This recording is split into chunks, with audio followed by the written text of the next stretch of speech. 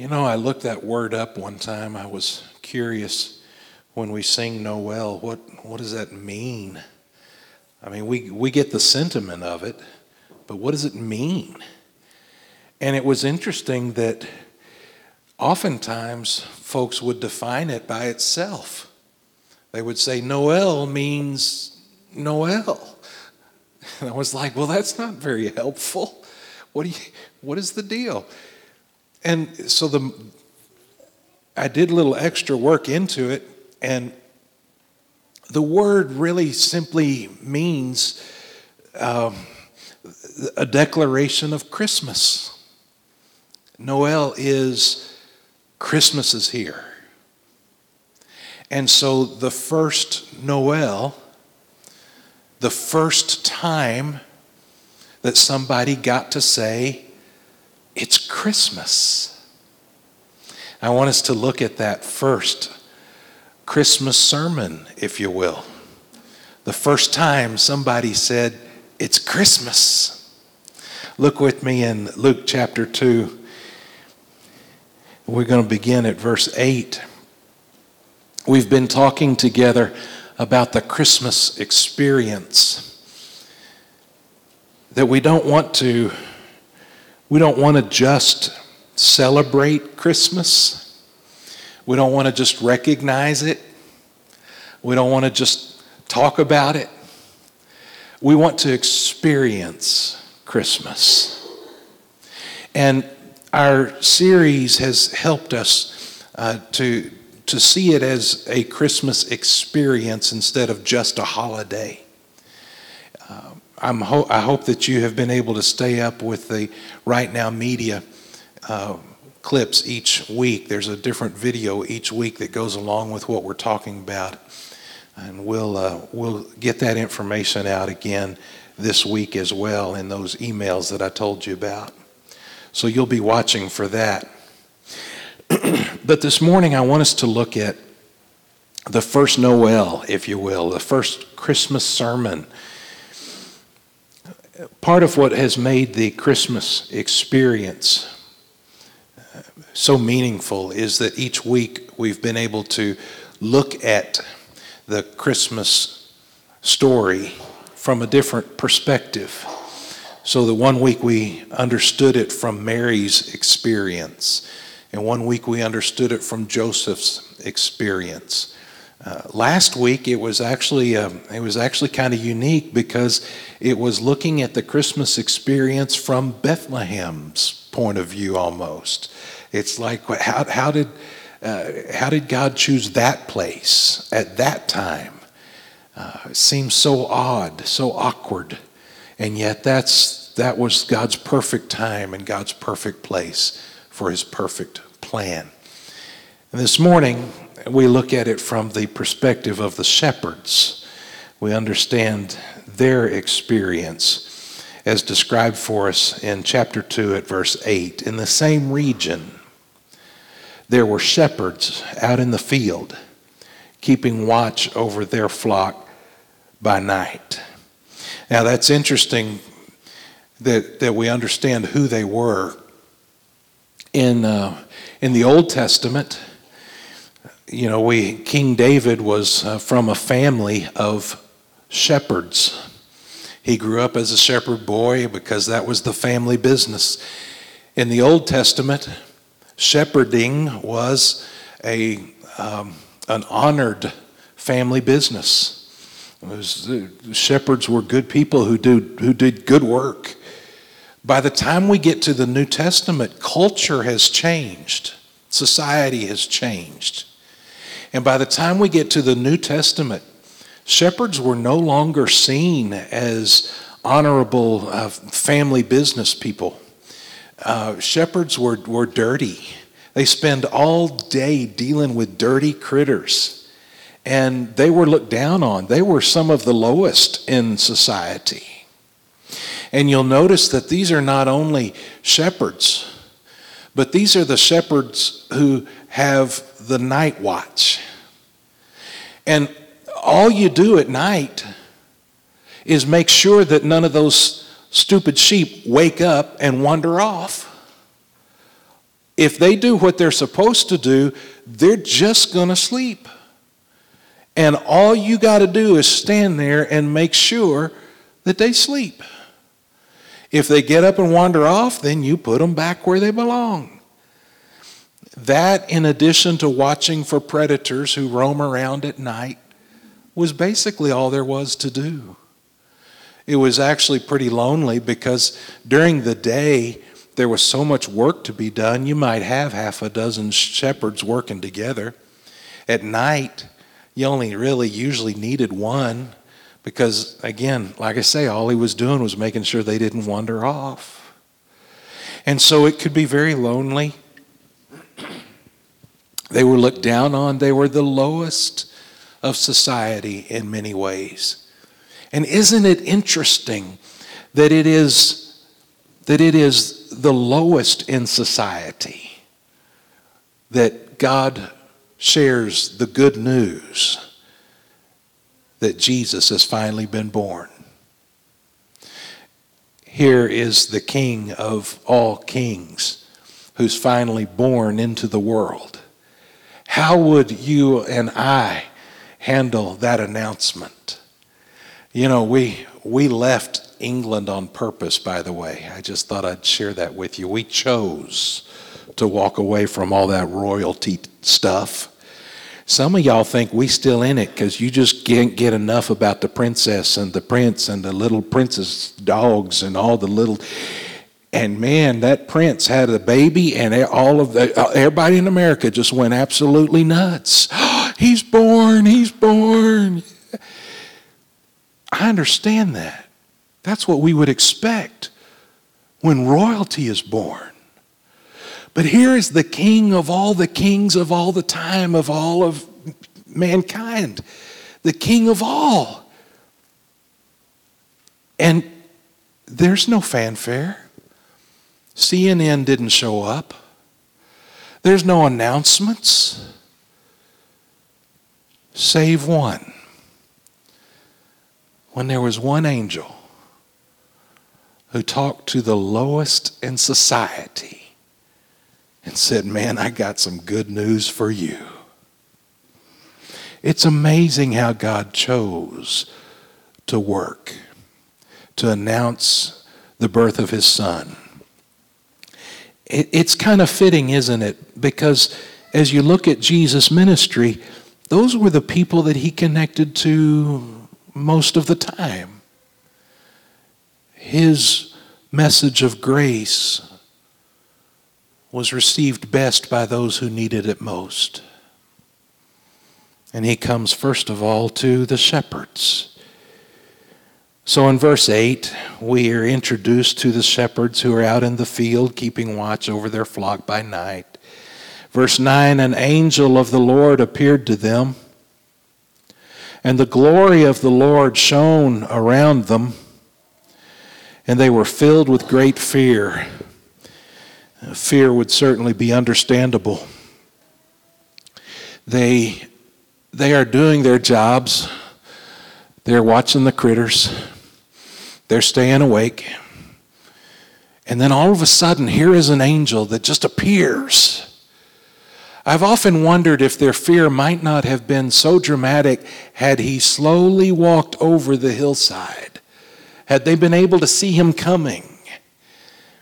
But he just appears. And when he appears, the glory of the Lord, that Shekinah glory is the word that we learn from the Old Testament. It's a light that is pure. For you and I, it would have just been perhaps this bright white light. The angel appears to them, and the glory of the Lord shone all around them. And they were filled with fear, obviously. But the angel said to them in verse 10, fear not, for behold, I bring you good news of great joy that will be for all the people. He said, don't be afraid. I know you're scared. I understand it, but don't be afraid. Because I'm not here to hurt you. I'm not here to shock you. I'm here to bring you good news. And when he uses that word, good news, he says, fear not, for behold, I bring you good news of great joy. That word good news is the word euangelion, that we get our word evangelize. He is the first evangelist, the first Christmas preacher. And he says, I got some good news for you. And it's such good news that it's going to bring great joy to all the people. A promise of joy. Well, as David alluded to earlier, as Mr. Truitt kind of mentioned, when I hear somebody say, I got good news and it's going to bring you great joy, I want to know, what's that news? I don't want to miss it. You got my attention, now pony up. Give me the news. And so he says in verse 11, unto you is born this day in the city of David a Savior who is Christ the Lord. And there are some important things there that I want us to look at very carefully so that we can experience Christmas joy instead of just celebrating it. Instead of just acknowledging Christmas, I want us to experience it by hearing these words. The angel said, unto you is born this day. It kind of reminds us of Isaiah. You go all the way back to Isaiah in the Old Testament. And while he was speaking on behalf of Israel, he was speaking on behalf of God's people, he prophesied and he said, unto us a child is born, unto us a son is given. And so he said, Isaiah, speaking on behalf of God's people, was able to say, this has been something for us. God has given him to us. But in this case, the angel cannot say that. He doesn't say unto us. Instead, he says unto you. Why? Because what this baby brings is not available to the angels. He says, unto you is born this day in the city of David a Savior. You see, it is you and I who need a Savior. The angels don't ever get to experience salvation. There is a reference in the New Testament, by the way, that says the angels long to look into what salvation might be like. They miss out on being saved. They are created beings who already get to be in heaven, but they miss out on what it is to experience God's grace and mercy and to be saved. And so here the angel says, unto you is born. This one is for you. In the city of David. That's significant for at least two reasons. One is the Old Testament told us that Messiah would be born in Bethlehem. And so it's significant that the announcement includes that detail. Unto you is born this day in the city of David. That is Bethlehem. Because it fulfilled prophecy. That way everybody would know that God had kept his promise and that this one was the Messiah because he's the one who's fulfilling the prophecy. Born in Bethlehem. But not only is it significant because of the prophecy, but I think it's also significant because it's the city of David means that's where kings are born. Bethlehem is where the king came from. And now here is one of David's descendants. You'll remember the promise to David was that his kingdom would last forever. And now here is a descendant of David, the king of Israel, and for that matter, the king of all the kings of all the peoples of all the time. And he was born in the city of the king in Bethlehem. And so the angel gets to announce, unto you, born this day. You no longer have to wait. The people had waited for thousands of years, no longer have to wait because he's born this day in the city of David, the place prophesied and the place that represents the king.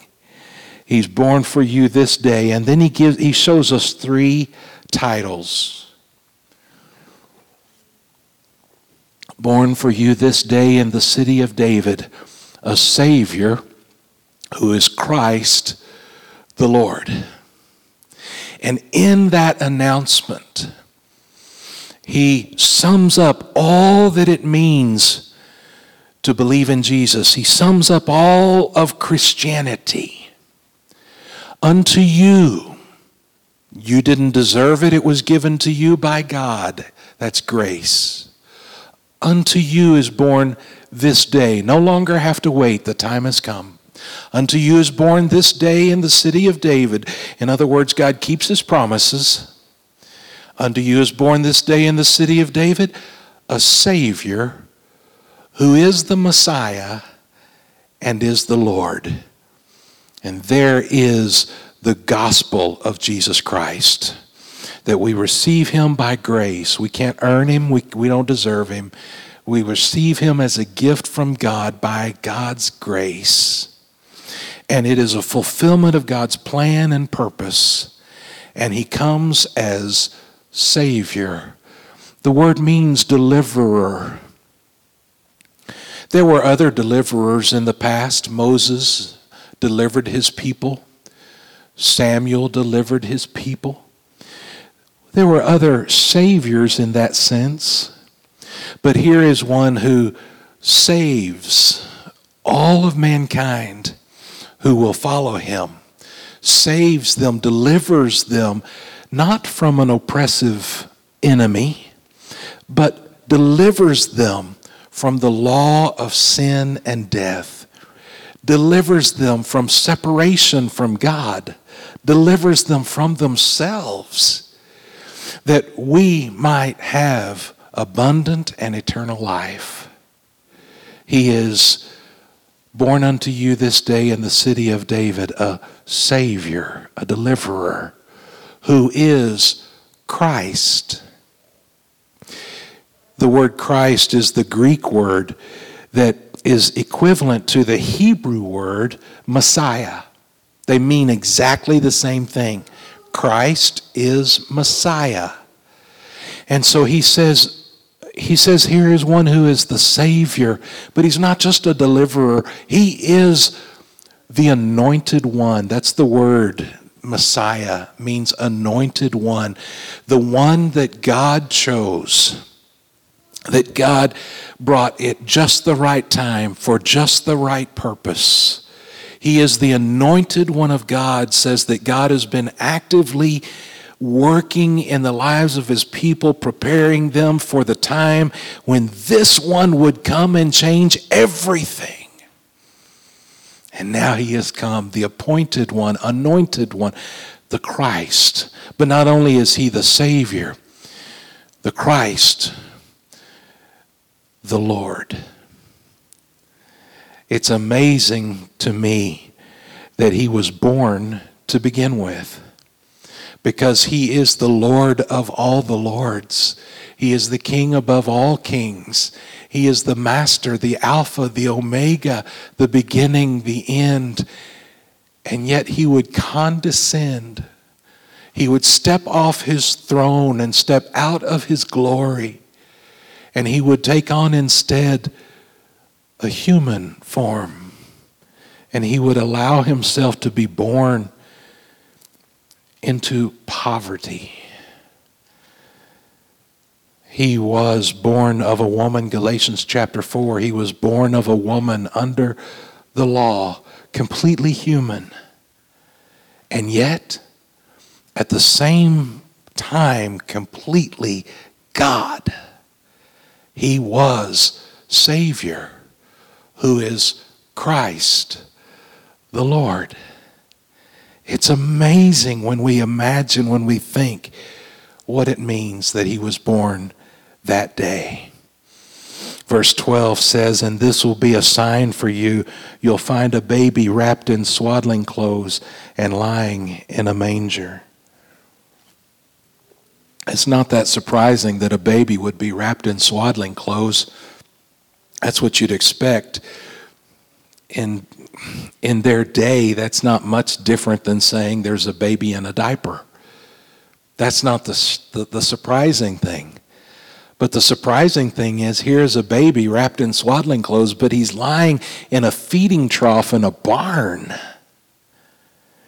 And the angel said, that's how you'll know you're in the right place. When you find that baby laying in a feeding trough. This will be a sign for you. You'll find a baby wrapped in swaddling clothes, lying in a manger. And suddenly, there was with the angel a multitude of the heavenly host, praising God and saying, glory to God in the highest, and on earth peace among those with whom he is pleased. It is almost as if the angels have been sitting and waiting, just looking for this moment. From before the creation of the world, angels have been waiting for this announcement. And then somehow this guy got picked. How did this guy get picked to tell the good news? Out of all the angels, how did God choose this guy to be the first Christmas preacher? I don't know. What an amazing job. He got to say, this day there is born to you a Savior who is Christ the Lord. And as soon as he said it, the angels couldn't wait any longer, and they bust out in song. They're rejoicing and they're praising God. They couldn't wait for the party to begin. As soon as the announcement is made, that first Noel, the angels all of a sudden just appear everywhere, and they're celebrating and rejoicing and praising God. When the angels, verse 15, when the angels went away from them into heaven, the shepherds said to one another, let us go over to Bethlehem and see this thing that has happened, which the Lord has made known to us. Do you hear what they mean? An angel announces the good news. Messiah has been born. All the angels break out in celebration, and they sing, and I don't know, and maybe there was a Pentecostal angel who got to dance. The Baptist angel didn't get to, but they're dancing and singing and celebrating and hallelujah. And then they go back to heaven. And they go back to heaven, and the shepherds are left with a decision. Will we stay right here and celebrate Christmas? Will we rejoice and sing our Christmas songs and break out the figgy pudding right here? Or will we experience it for ourselves? And they said in verse 15, let us go. Let's go to Bethlehem and let us see this thing that has happened. Hear it in their words, because they didn't say, let's go find out if it's true. They said, this thing has happened. It's a statement of faith. So they're not saying, let's go to Bethlehem and see if it's real. They already believe it's real, but they want to experience it personally. Let us go and see this thing that has indeed happened. Let's go find this baby. In 16, they went with haste and found Mary and Joseph and the baby lying in a manger. And when they saw it, they made known the saying that had been told them concerning this child. And all who heard it wondered at what the shepherds told them. And with that, I'm going to end our time together I want you to hear that very carefully. Because it's one thing to celebrate Christmas. You put up your tree, you turn on your lights, you sing the songs. That's a wonderful celebration. But you're left with the same question the shepherds were on that mountainside. Will we celebrate or will we experience it? And they said, let's go see. And then as soon as they saw it for themselves, when they experienced it for themselves, did you see what it said? They went and told everybody they could find the good news. And the people who heard the good news from the shepherd, then they were changed and they got to experience Christmas as well. Friends, we have reason to rejoice. We have so much joy knowing that God loved us enough to send us a Savior who was Christ the Lord. That brings us so much joy. We don't want to just say, okay, I'll hear about it at church. I'll believe it. We want to experience it. You need to know Jesus and find the joy that He brings. And when you do, when you really experience it, something's going to happen. You can't wait to tell somebody else.